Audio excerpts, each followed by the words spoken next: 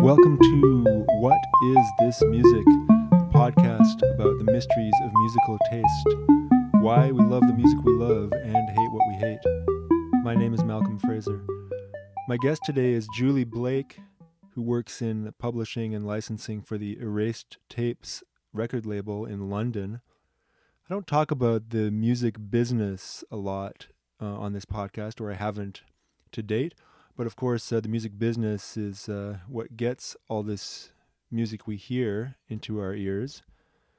And with the kind of work that Julie does in publishing and licensing, placing songs in movies, TV shows, commercials, and so on, it's a pretty big part of how music gets to us. She's an old friend, and I thought the conversation we had was pretty interesting. I hope you enjoy it too. So, Julie Blake, welcome to the show. Thanks for having me. So we know each other through your sister Kara, who's a long-time friend of mine, collaborator, accomplished filmmaker, and was part of my band. Has done a bunch of videos for me, along with a whole other bunch of projects.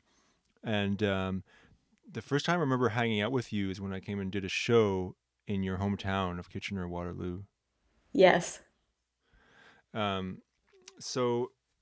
I remember like hearing about you when you were quite young. Like you've been in the music business per se for quite a while because you had a band when you were like a teenager, right?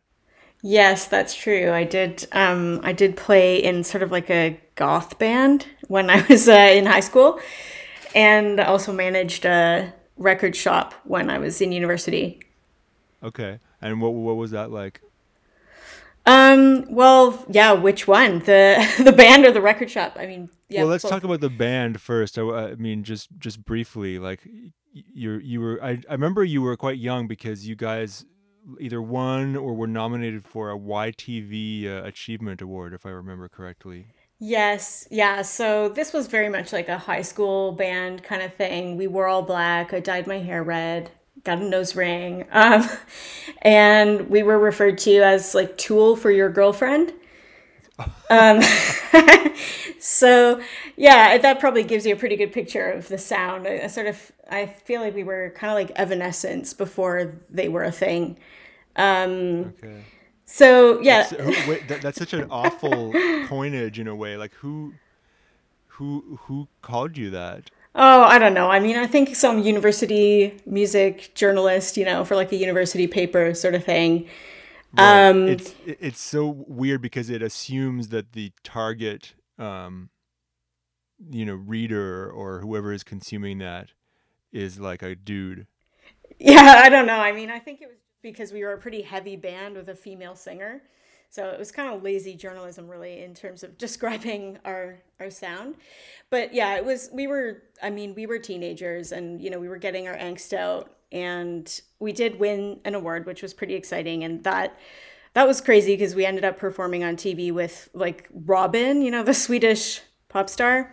Yeah. And also the award was given to us by 98 Degrees, which is like kind of like poor man's Backstreet Boys. Yeah, And Jessica like three Simpson's. levels down from Yeah, Backstreet Boys. yeah, exactly. So that was sort of the highlight of high school life, I guess, was being in that band. But I also was trying to kind of live it down for quite a while. So I'm pretty glad that was like pre-internet era. So it's pretty difficult to find the music or any information about the band, which is fine by me. Yeah, I guess like a few years later and you might have had an internet footprint of some kind. Yeah, exactly. GeoCities site or something like that. Yeah. So you also said you managed a CD store. Yeah, this is like the golden years of my career, really, because I don't know if you remember a Canadian chain called CD Plus.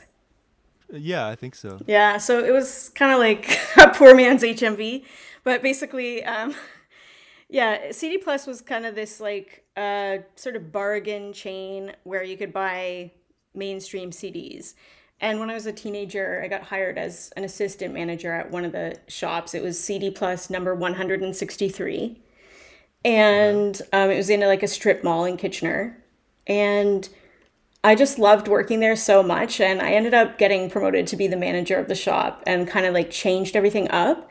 So it was a 3,000 square foot shop. And we did have all the kind of like mainstream releases, but I ended up starting up like a used kind of buy sell trade thing. And people could bring in like CDs and box sets and like different stuff and basically sell them to us. So we ended up like building out this whole other section of music that just had nothing to do with whatever was coming out that year. And like Right. I hired this kind of like ragtag group of people to work there, and it just ended up being like the total like Empire Records hangout spot. So I was just gonna say, yeah, I was trying to replace the name of that famous movie. yeah, well, basically, like people would come and just hang out on their days off, and just I created like this kind of back room with like couches and stuff. And we would just sit back there and like smoke cigarettes and drink coffee and just wait for people to come in. We had like a two-way glass, so you could see when people actually entered the shop. And we would just come out, from kind of hang out and listening to music. And actually, what was really great was because back then distributors used to come around with like a binder and promo copies of everything new that was coming out. So we would always have advanced copies of like everything that was coming out. So we would get to listen to stuff like sometimes 3, 4 months before it was actually coming out. Yeah, So it was really fun. it's funny how, I mean, how could I say this? Like, it seems like not that long ago, but it really was forever ago in terms of the way that music is distributed and discovered. And Yeah, definitely. Well, that was about 20 years ago now. So I stopped working there in 2001. Just right, just a little before like CD Plus closed down pretty much all of their chains. But yeah, that it's hard to believe that was actually 20 years ago, but it was really old school in terms of like how music was coming out. So like someone would come around to the shop and be like, here's like a sneak preview CD of, the new Tool album. Just, while we're on the topic of Tool. Or uh-huh. like, for example, while I was working there, Play by Moby came out, which was Hmm. like just a huge success across like every audience, like moms Yeah, and dads were buying it, like all the teenagers were buying it. But we would get that record like a few months in advance, along with like T-shirts, posters, and there would like the campaign would be us kind of like basically plastering the windows and like all the walls of the shop with posters for that release, building up to the date that it was coming out. right. That it's a bygone era. Although I mean, I suppose I don't know. I mean, you're still involved in the music business. Do you find like how has the promotion uh, of music changed? How is it different today? Do people still? I mean, I guess right now it's kind of impossible to say. Everything has been upended, but what do promo campaigns look like today? Yeah, well, I mean, I work for Erase Tapes Records now, but in their publishing division. So my like focus is more on soundtracks, but in terms of Uh like huh. the marketing campaigns that the label runs, like it has to be pretty creative now to try and kind of cut through a lot of racket. I think a lot of the marketing ends up getting done through like online media. So that can be like the artist's own channels plus like Mm-hmm. online, a lot of online reviews and articles are really important on like obviously on key platforms like Pitchfork and stuff like that. Just getting the right sort of coverage on like an online radio station as well can really help with like having a play on like the right radio show. And Mm-hmm. then for like bigger campaigns, there's still a traditional kind of like marketing campaign that can involve print ads and also billboards. There's quite a big billboard scene here in London. I don't know if there is in Montreal, but I mean, all the billboards here are for like corny furniture stores and like, okay. Yeah, there's a lot of really cool billboards, like really good music billboards in London, especially around East London, like around Shoreditch. And actually, Netflix has started doing like painted murals in London as well for new stuff that's coming out. So there's a real scene here for doing like big large scale billboards for new media. Right. All right, so we've jumped way ahead. So let's go back a little bit. So you grew up in Kitchener, Yes. which for our listeners not familiar with Canadian geography is like a town like about an hour outside of Toronto, right? That's And right. Yeah. it's kind of a nondescript like how could you put it? Like it's somewhere between a suburb and of Toronto and a small town, I would say, a small city. Yeah. Kitchener itself is kind of working class, and it's Yeah. also like adjacent to Waterloo, which is like the university town, right? Yeah, Waterloo's got a couple of good universities there, and it's turned into a bit of a tech hub as well. Right, Really right, kind of, I guess, led a bit by like Research in Motion being there. right. Of And course, the BlackBerry. yeah, and there's a few things in Waterloo that have kind of like brought some interesting people into the city, which is like the two universities, and also there was a theoretical physics institute that was put into Waterloo called the Perimeter Institute, and Okay. they basically invited like scientists, like leading scientists from all around the world to come in and I guess think about like large physics problems. But I know that a lot of really interesting kind of thinkers have come and spent time in the city there. And when I was actually bartending when I was in university, a lot of them used to come to this like kind of music venue slash bar that I worked at called the James Bond. Oh yeah, sure. I remember the James Bond. Yeah, and they were like they would always just come down and like muse about sort of physics and drink absinthe. So that was that was an interesting time. That is kind of cool.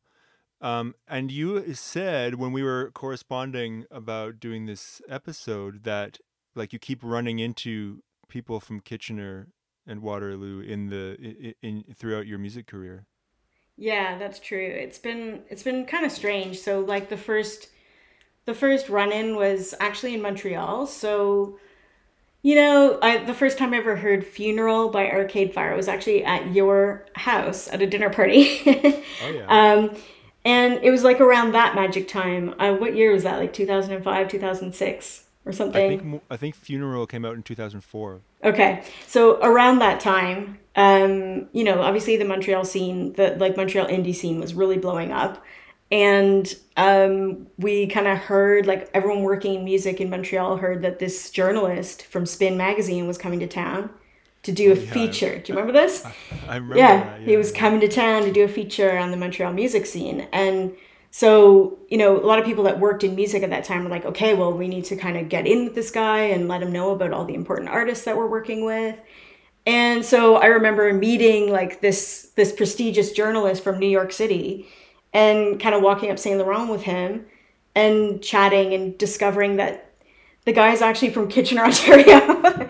So That is that funny. was really strange to discover. And I thought, like, how did our paths not cross? Because we're same age, both working in music, both from Kitchener, and I found that really really strange.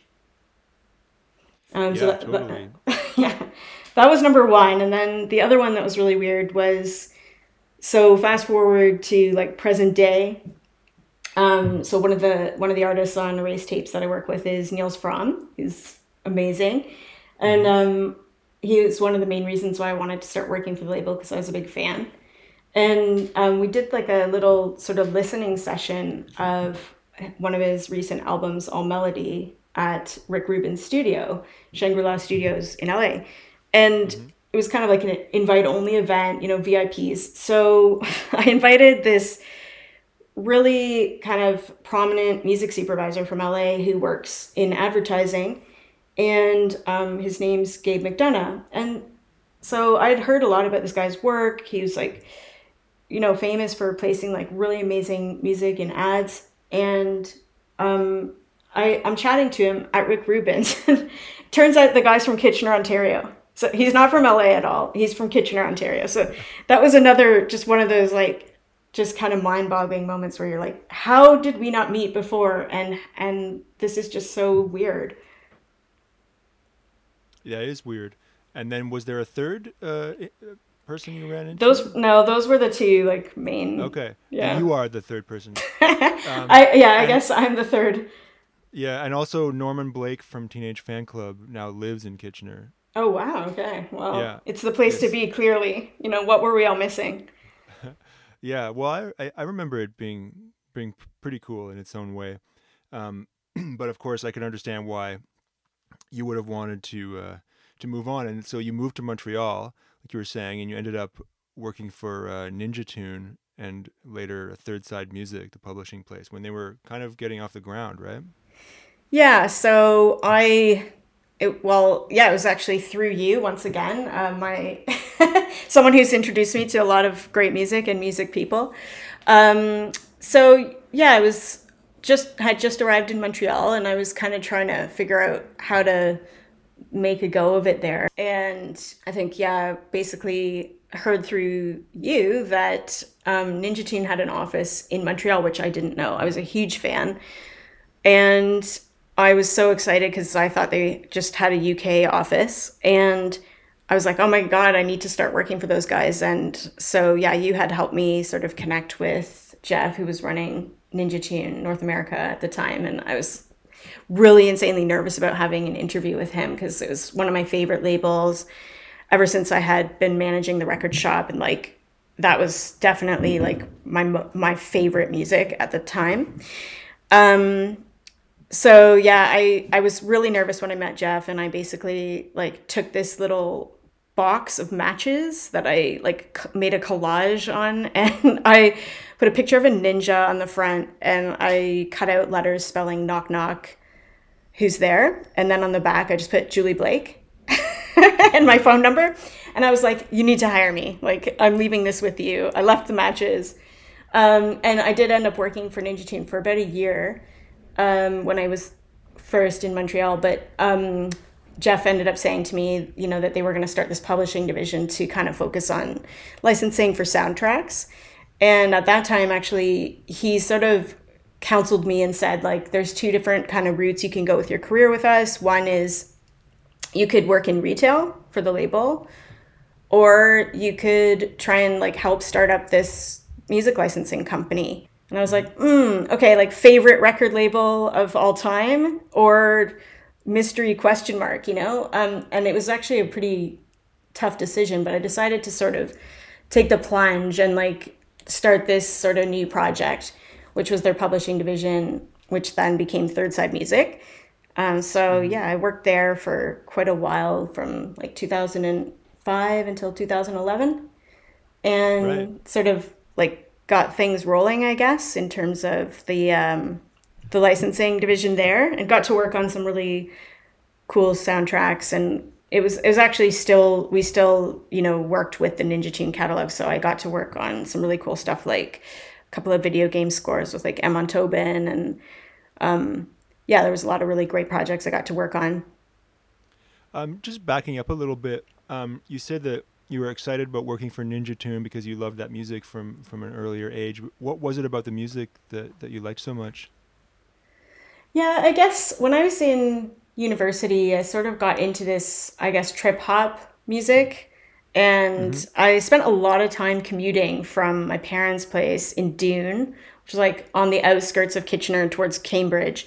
And I was like in the car for about 45, 50 minutes driving to University of Waterloo every day back and forth. And I spent a lot of time listening to cassettes and like CDs and stuff in the car. And I got Hmm. really into artists like Portishead and Lamb and Massive Attack. And I remember when I was working at CD Plus, I ended up getting like a couple of samplers, like some of the like Zen Cuts samplers from Ninja Tune, and I was like, oh, this is just the best music ever. And there was yeah, I remember getting a copy of Bricolage by Emon Tobin, and I just absolutely loved the track Easy Muffin. Hmm. And I sort of awkwardly told him on the first time I met him at work, like, Easy Muffin is the greatest song ever. But those were just the sounds of kind of I guess my like growing up, where I spent so much time just being drawn to those kind of like chill out beats. There was a really big electronic music scene in Kitchener, Hmm. and I actually like sort of tried DJing for a while. I had a lot of friends who were DJs, and We spent a lot of time going to like electronic shows and clubs and seeing artists like Richie Houghton and like Autechre. But when you're not partying and you love electronic music, you kind of want something that's a little more chill. And for Hmm. me, like that trip hop music was just perfect for that. What do you think is like? I mean, I feel like there's a schism that's maybe eroding over time, but there's still a bit of a schism between like more traditional songwriting based music and more electronic based music. Like, do you remember the first time you heard the kind of electronic music or how it appealed to you? Well, I remember that some of the first electronic music that I was drawn to, it was really because of the bass. And Hmm. I really like the visceral experience of having bass rumbling. So I like feeling music, which is something that maybe you only if you hear loud rock music, it just you feel it and it hurts your ears. But if Yeah. you listen to really good clubby music or electronic music, you feel it like in your gut, and I like that feeling a lot more, which is to just be like moved to dance. You actually got tinnitus in your ear from attending a show, right? Yeah, tinnitus. It's a horrible ear condition where you basically have a high pitched ringing in your ear all the time. And I was probably tempting fate with that one. I went to see Machine Drum, one of my favorite artists, performing at SAT in Montreal. And I don't know whether it was the concrete pillars and walls or floors or what, but those bass frequencies went a little too hard on all of the audience members, and basically a lot of people ended up having to step outside because they were feeling unwell because the bass frequencies were like rattling and rumbling. And I got home that night and my ears were ringing, and I thought, oh man, I have never felt pain like this after a gig. It was so bassy and so heavy and so good, but a little too much. And I woke up the next morning and the ringing was still there. And I woke up, 10 years later, and the ringing was still there. So thanks very much, Machine Drum. Still a fan. So I've always been really drawn to like bassy frequencies and like quite dark music.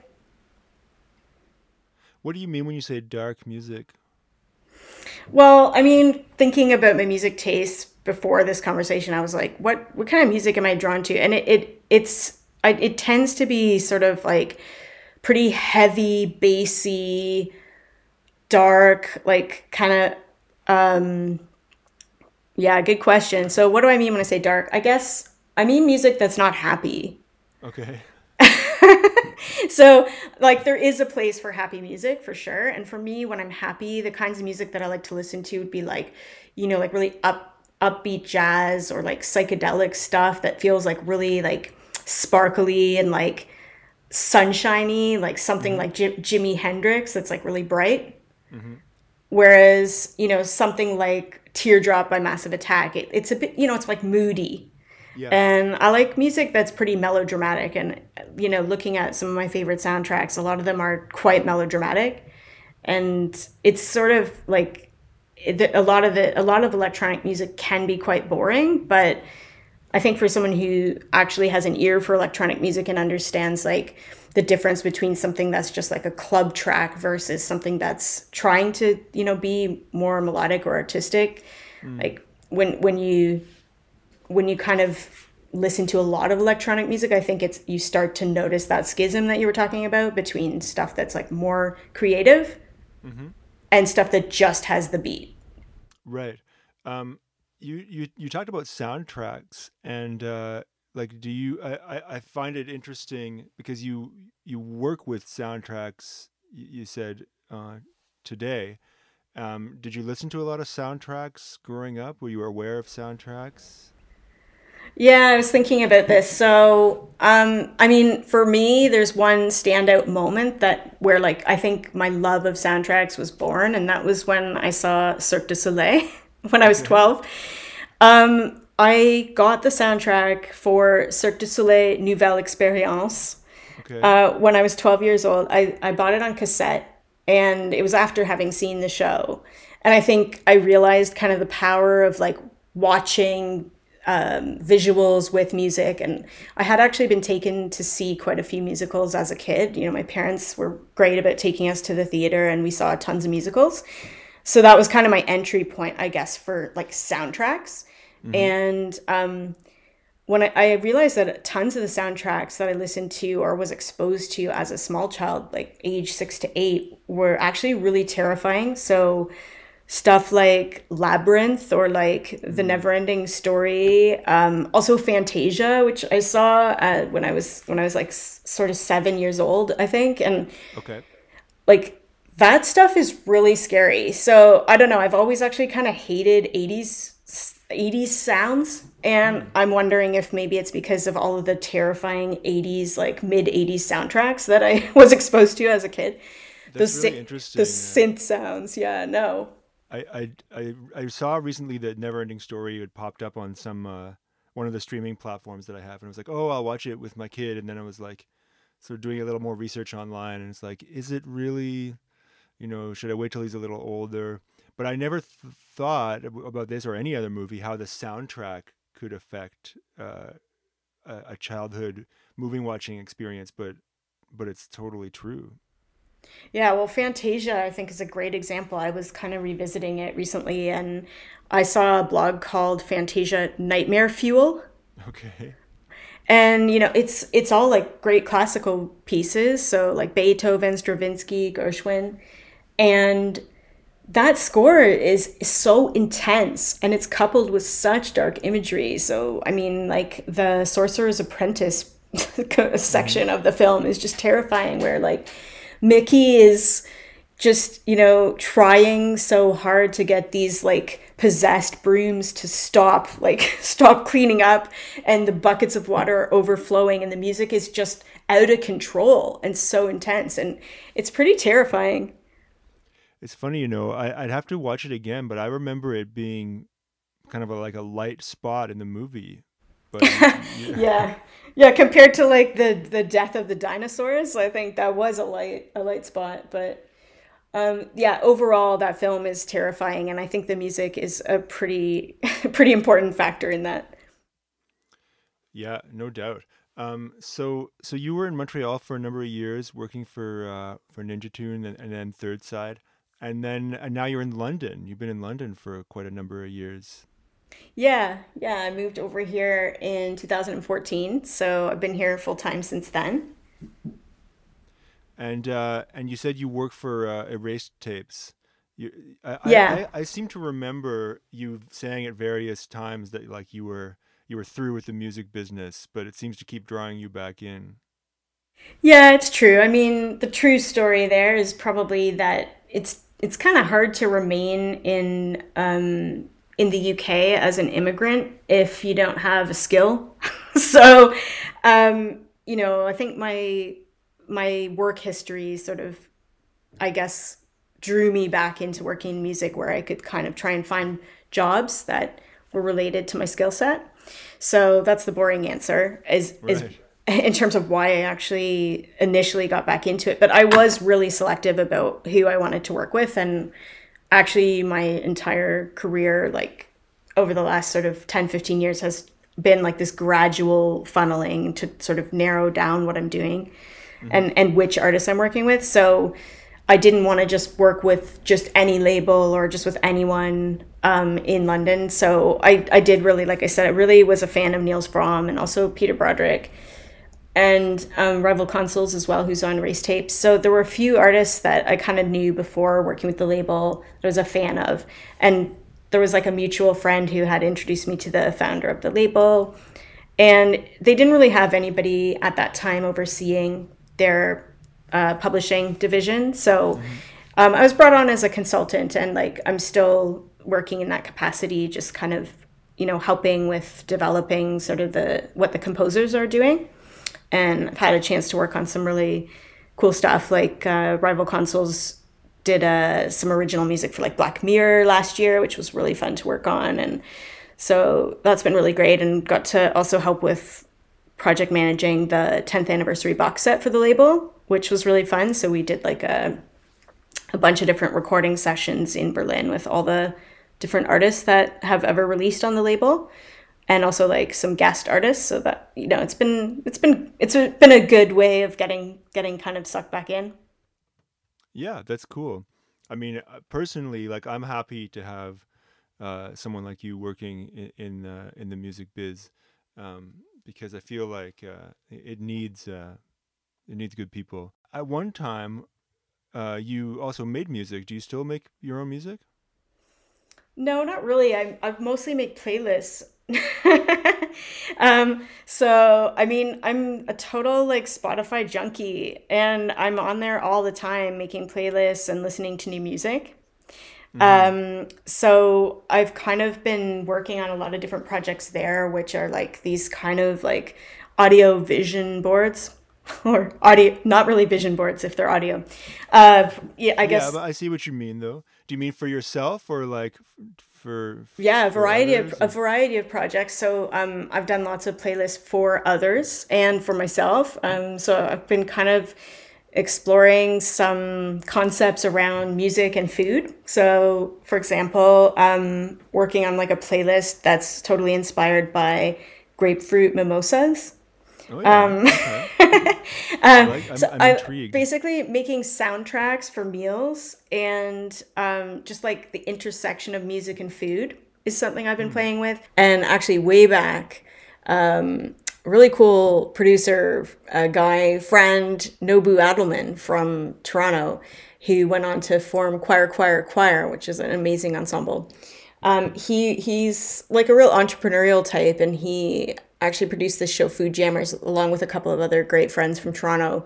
And it was basically like three guys from Toronto just doing wild experiments with food.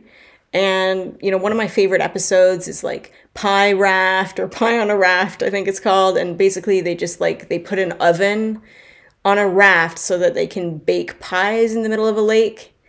And that's a great example of kind of what the show is all about, which is just sort of having fun with food.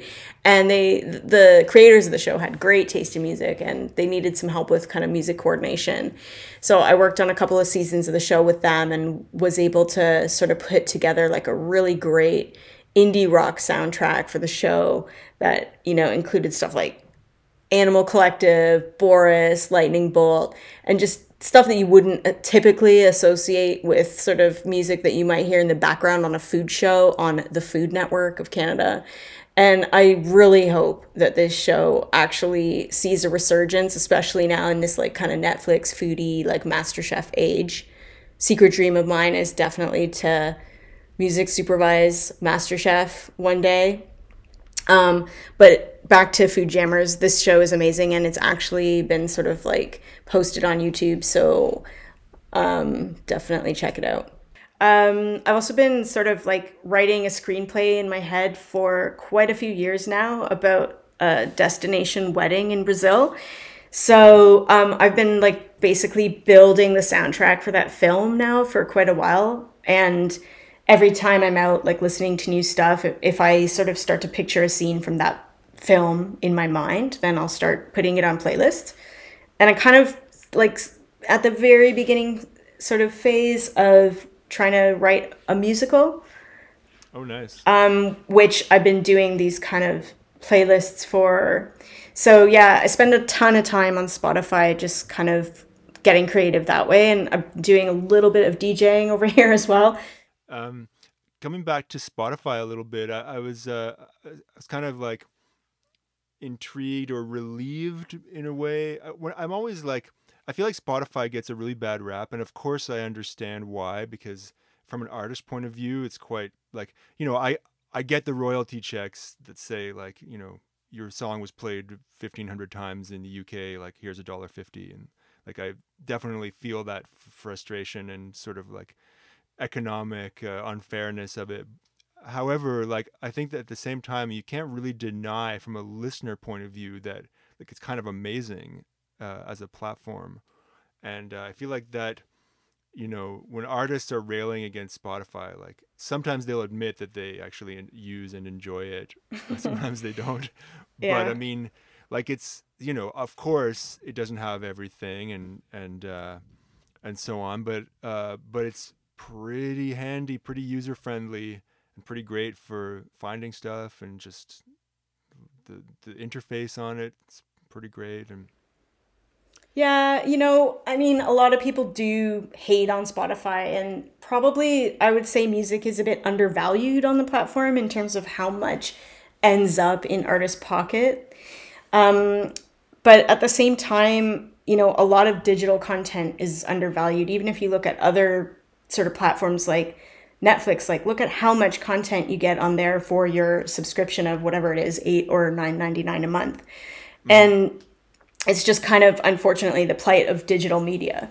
And I don't think Spotify should be like, vilified for this, because actually they have created something that is definitely one of the best like listener platforms that's ever been out there. And for me, I mean, I actually invited Matt Ogle, who created Discover Weekly, to come talk at a music event in London. He's from Mhm. Canada, actually. He's Um, not from Kitchener though, right? I wish.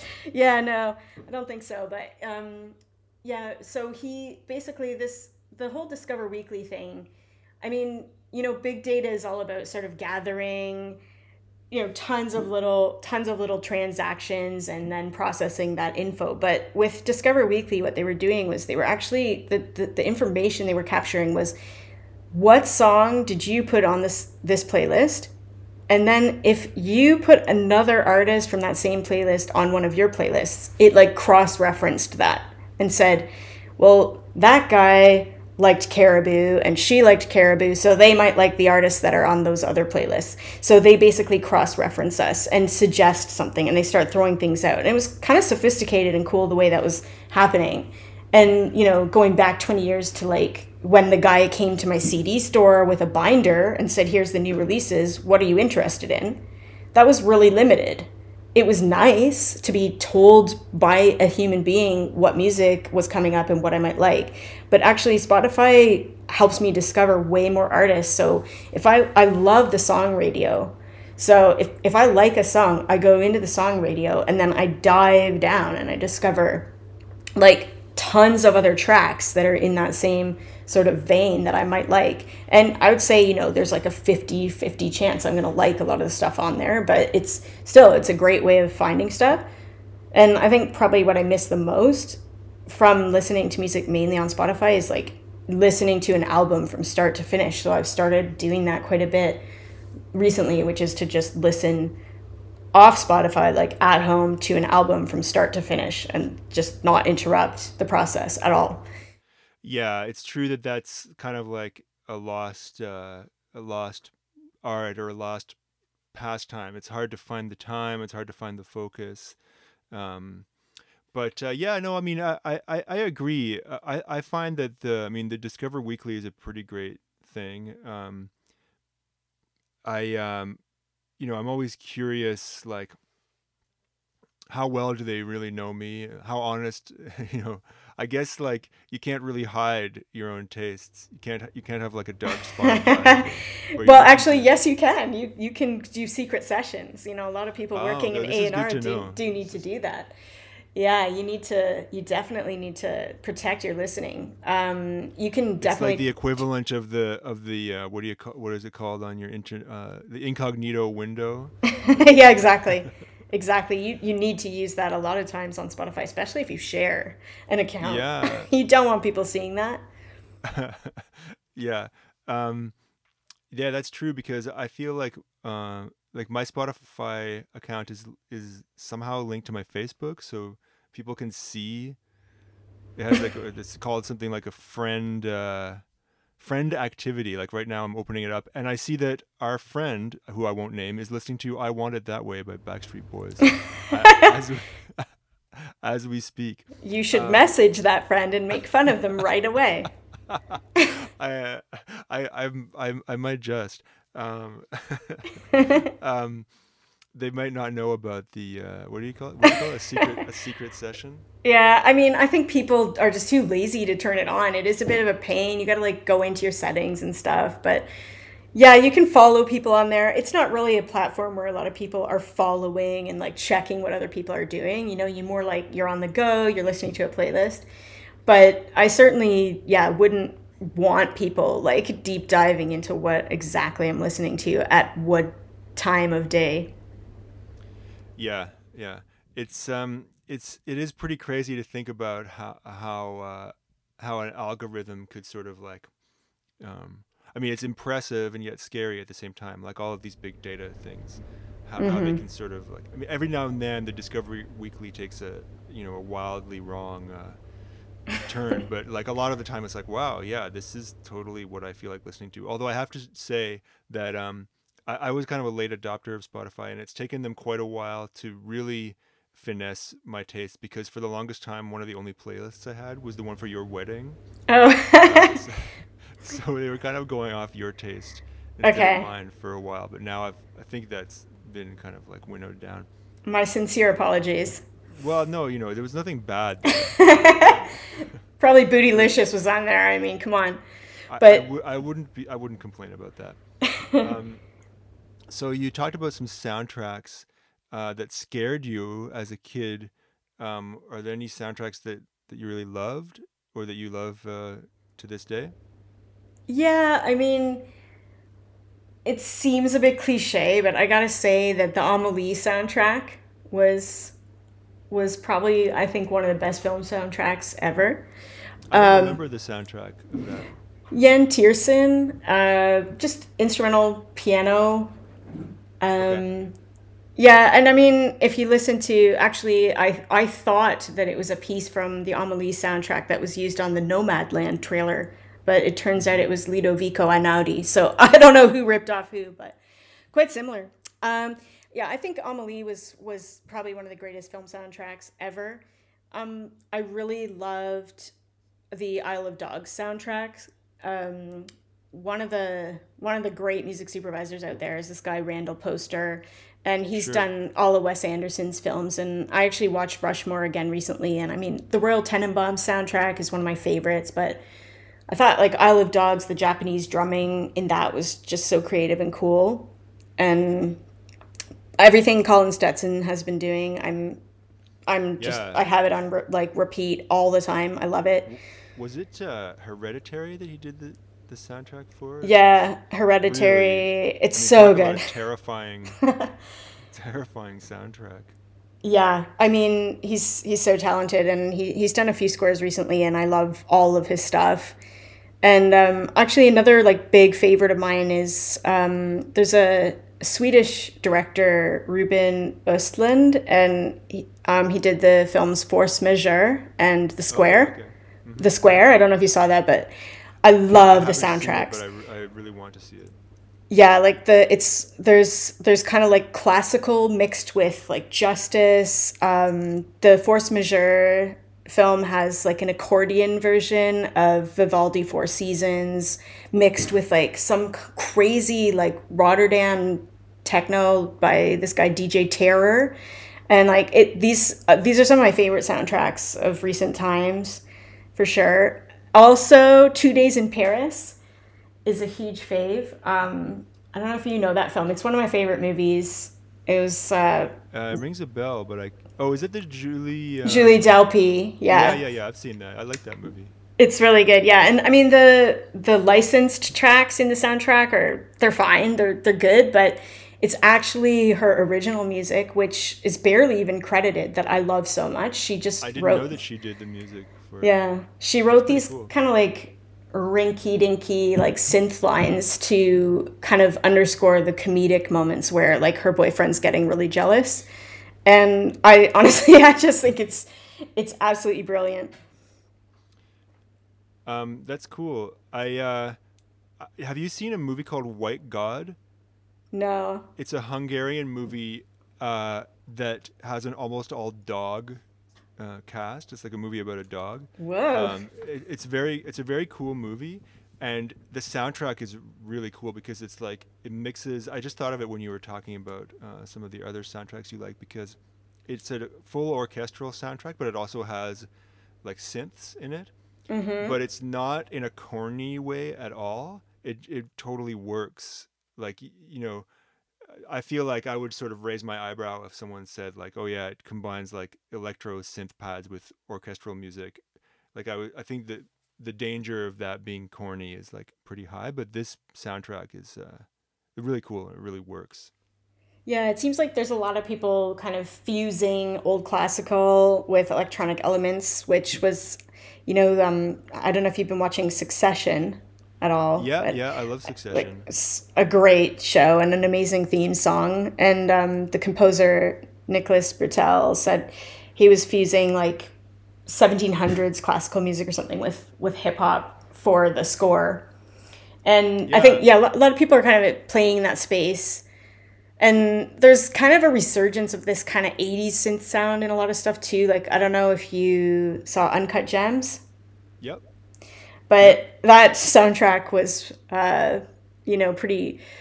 pretty hotly debated. Oh yeah, how so? I I thought. I mean, mean, I thought it was kind of amazing. I mean, that guy's Daniel Lopatin. Is that it? yeah, I don't know how you say it, Lopatin. Yeah, no, neither do I. He did the soundtrack for Uncut Gems and for Good Time, the previous Safdie brothers movie. Maybe some other things too. But what was the debate about it?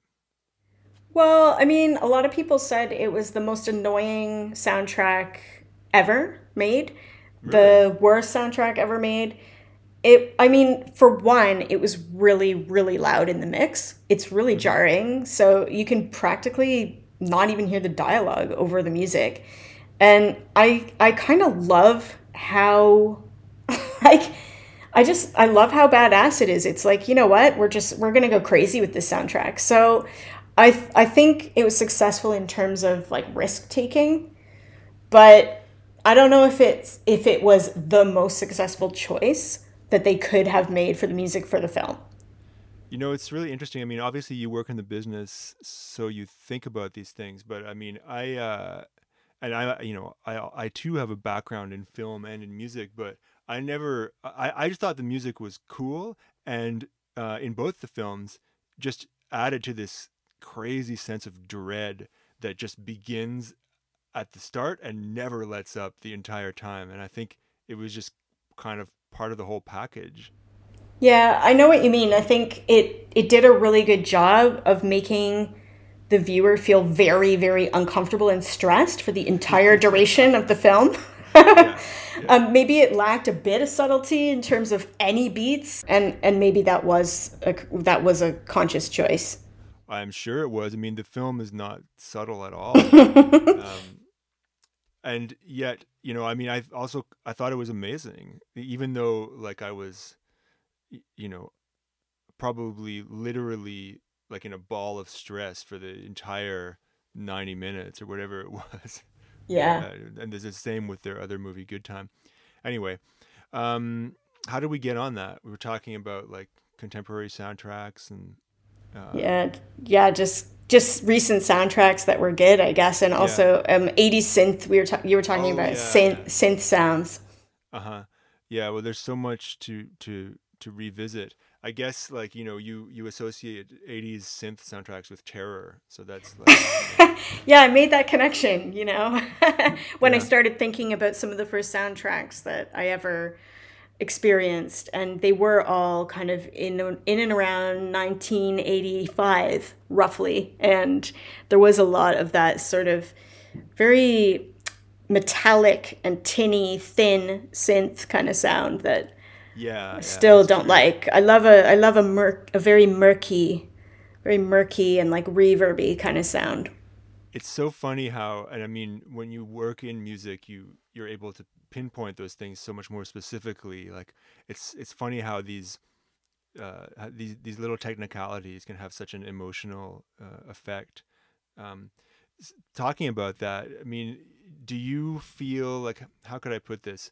Um, do you feel like working in publishing, being associated with licensing and soundtracks, like, do you have does that give you any cynicism about the kind of like manipulative side of how music can affect people? No, I don't think so. I mean, I feel pretty positive about music and its potential to affect people, in all different ways. So I don't feel cynical. I think sometimes you can get like some listening fatigue, like I think I mentioned earlier that I've been sort of funneling down and trying to refine and work with less and less music and less artists, like the ones that I really admire the most. And it can be tiring when you have to listen to music all day for work. So a lot of times in the evenings, I don't listen to anything, or I find myself listening to a lot of nature sounds. So I have like an 11-hour long YouTube clip of like Hawaiian ocean waves, Okay. and I listen to that a lot. And I think what that is like you need to give your ears a little bit of a rest, right? You want to be enjoying it. So I don't feel cynical about music, but I do say you could get a little burned out on listening because there's a lot of music out there, and not all of it is good, and not all of it is gonna be your taste either. So I think you need to give yourself like breaks so that you can really appreciate those listening experiences. And for For me, sure. it's about like, yeah, I love getting like a Spotify playlist on and going for a long walk and just walking and listening to music. Or I love sitting in the evening when I'm in the mood to listen to music, like on a Friday or on the weekend, and like really listening to music and not doing anything else.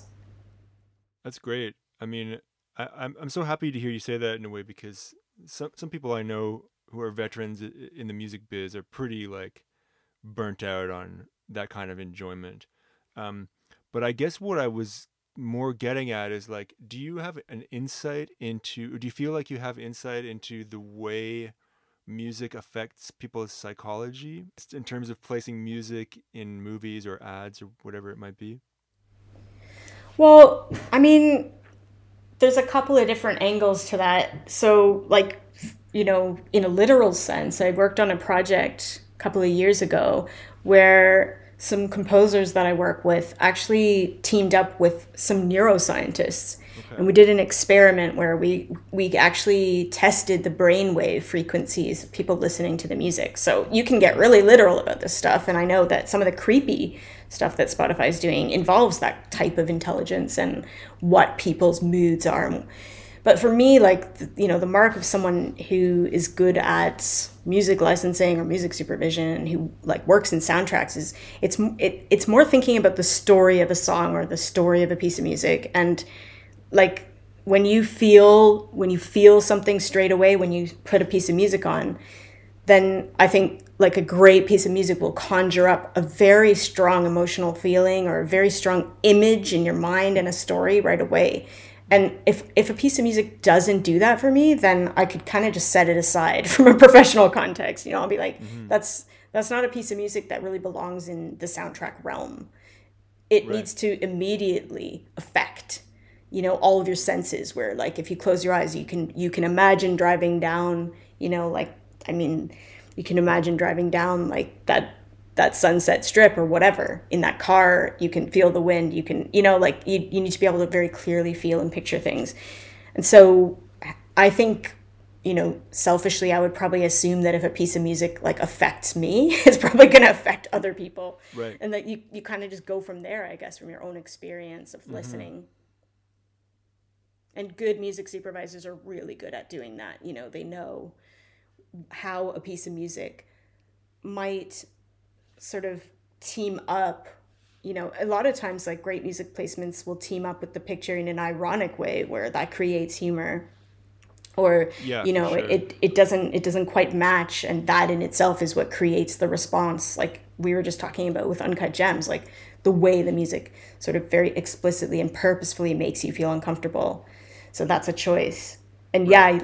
yeah, when you sit down, you're, as a film director, you're really dependent upon a lot of times your music supervisor to kind of get it in terms of like how should this story feel, and how do we make that happen with the songs that we choose.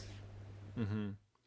Um, I just wanted to ask you one other thing, because you mentioned this in your notes that that you also have a soft spot for Coldplay. I wondered why you wanted to you wanted to bring that up. Maybe I don't want to bring that up. Oh Yeah. yeah, well, it's your Uh, choice. you can decide what stays and goes. But yeah, I mean, Well, I mean, I think think talking about, emotionally kind of on the nose, like, I don't know, maybe it's unfair to say manipulative, but like it's pretty like, let's say it's successful in hitting an emotional button. Yeah, I mean, I think that, maybe the music was getting a bit samey by the time they decided to throw in the towel, Mm. which was a good decision. But, like back in the time of sort of like parachutes, I think, those were just some really great pop songs, like the kind of pop songs you haven't really heard in a long time. Hmm. There was a simplicity to them in the melody, and I mean, come on, Chris Martin, right? So yeah, I sort of liked Coldplay, and then I ended up getting a gig where I was doing some like promo for them. And this was around the same time, like when I was doing some freelance work when I started started working for Ninja Tune. Hmm. And I remember Jeff from Ninja Tune sort of indicating that, if I liked Coldplay, he wasn't going to be able to hire me, type of thing. Okay. And I was like, yeah, and it became a bit of a running joke. So I had all these Coldplay flyers from my work. So I would like sneak them everywhere and just like leave posters and flyers of Chris Martin all around Jeff's desk and stuff, just to bug him. But I mean, I saw Coldplay perform at Osheaga. I worked for the festival in its first couple of years, Hmm. and I saw Coldplay perform. And I mean, those big moments when they have paper butterflies shooting out of cannons over the audience, and Chris Martin's voice is just like soaring. You're like, oh, it's really hard not to cry right now.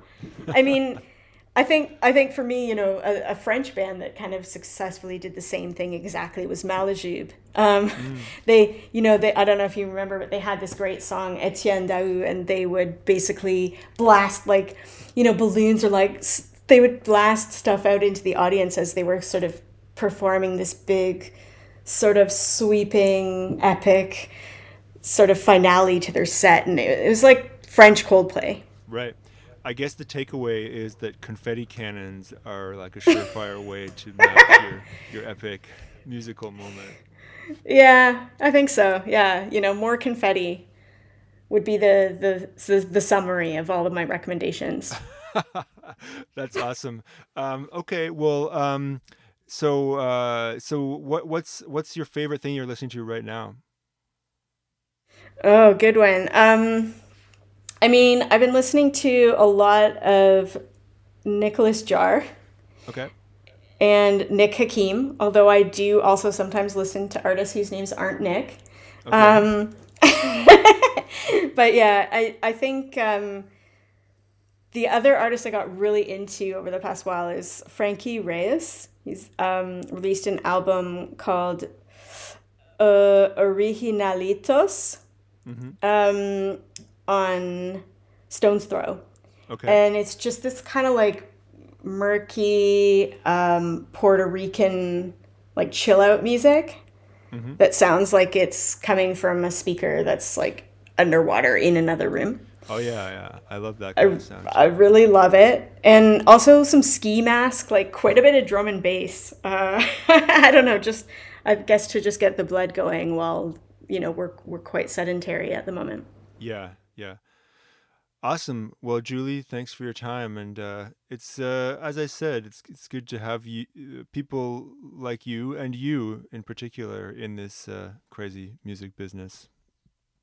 Well, thank you. It's good to know people like you, and I do still remember that first time you came to play in Kitchener with your special jumpsuit and your friend that was wearing like a sheep's mask or something. Hmm. you Yeah, know? yeah. I'm trying to remember whether that was we played at a campus bar, right? Yeah. And there was a drum circle was the opening act. Oh yeah. I saw a woman carrying a djembe the other day, and I thought a djembe in the snow, it doesn't make sense. Thank you, Julie, and thank you very much for listening. That's our show for the week. Julie Blake is on various social media, but only in mysterious pseudonymous forms, so I'll let you find your way to her or her to you. You can find me, Malcolm Fraser, on all the appropriate social media. If you enjoy the show, you can subscribe, you can give us a rating, and most importantly, you can spread the word. Tell a friend. Get the word out about this show. Thank you very much. See you next time.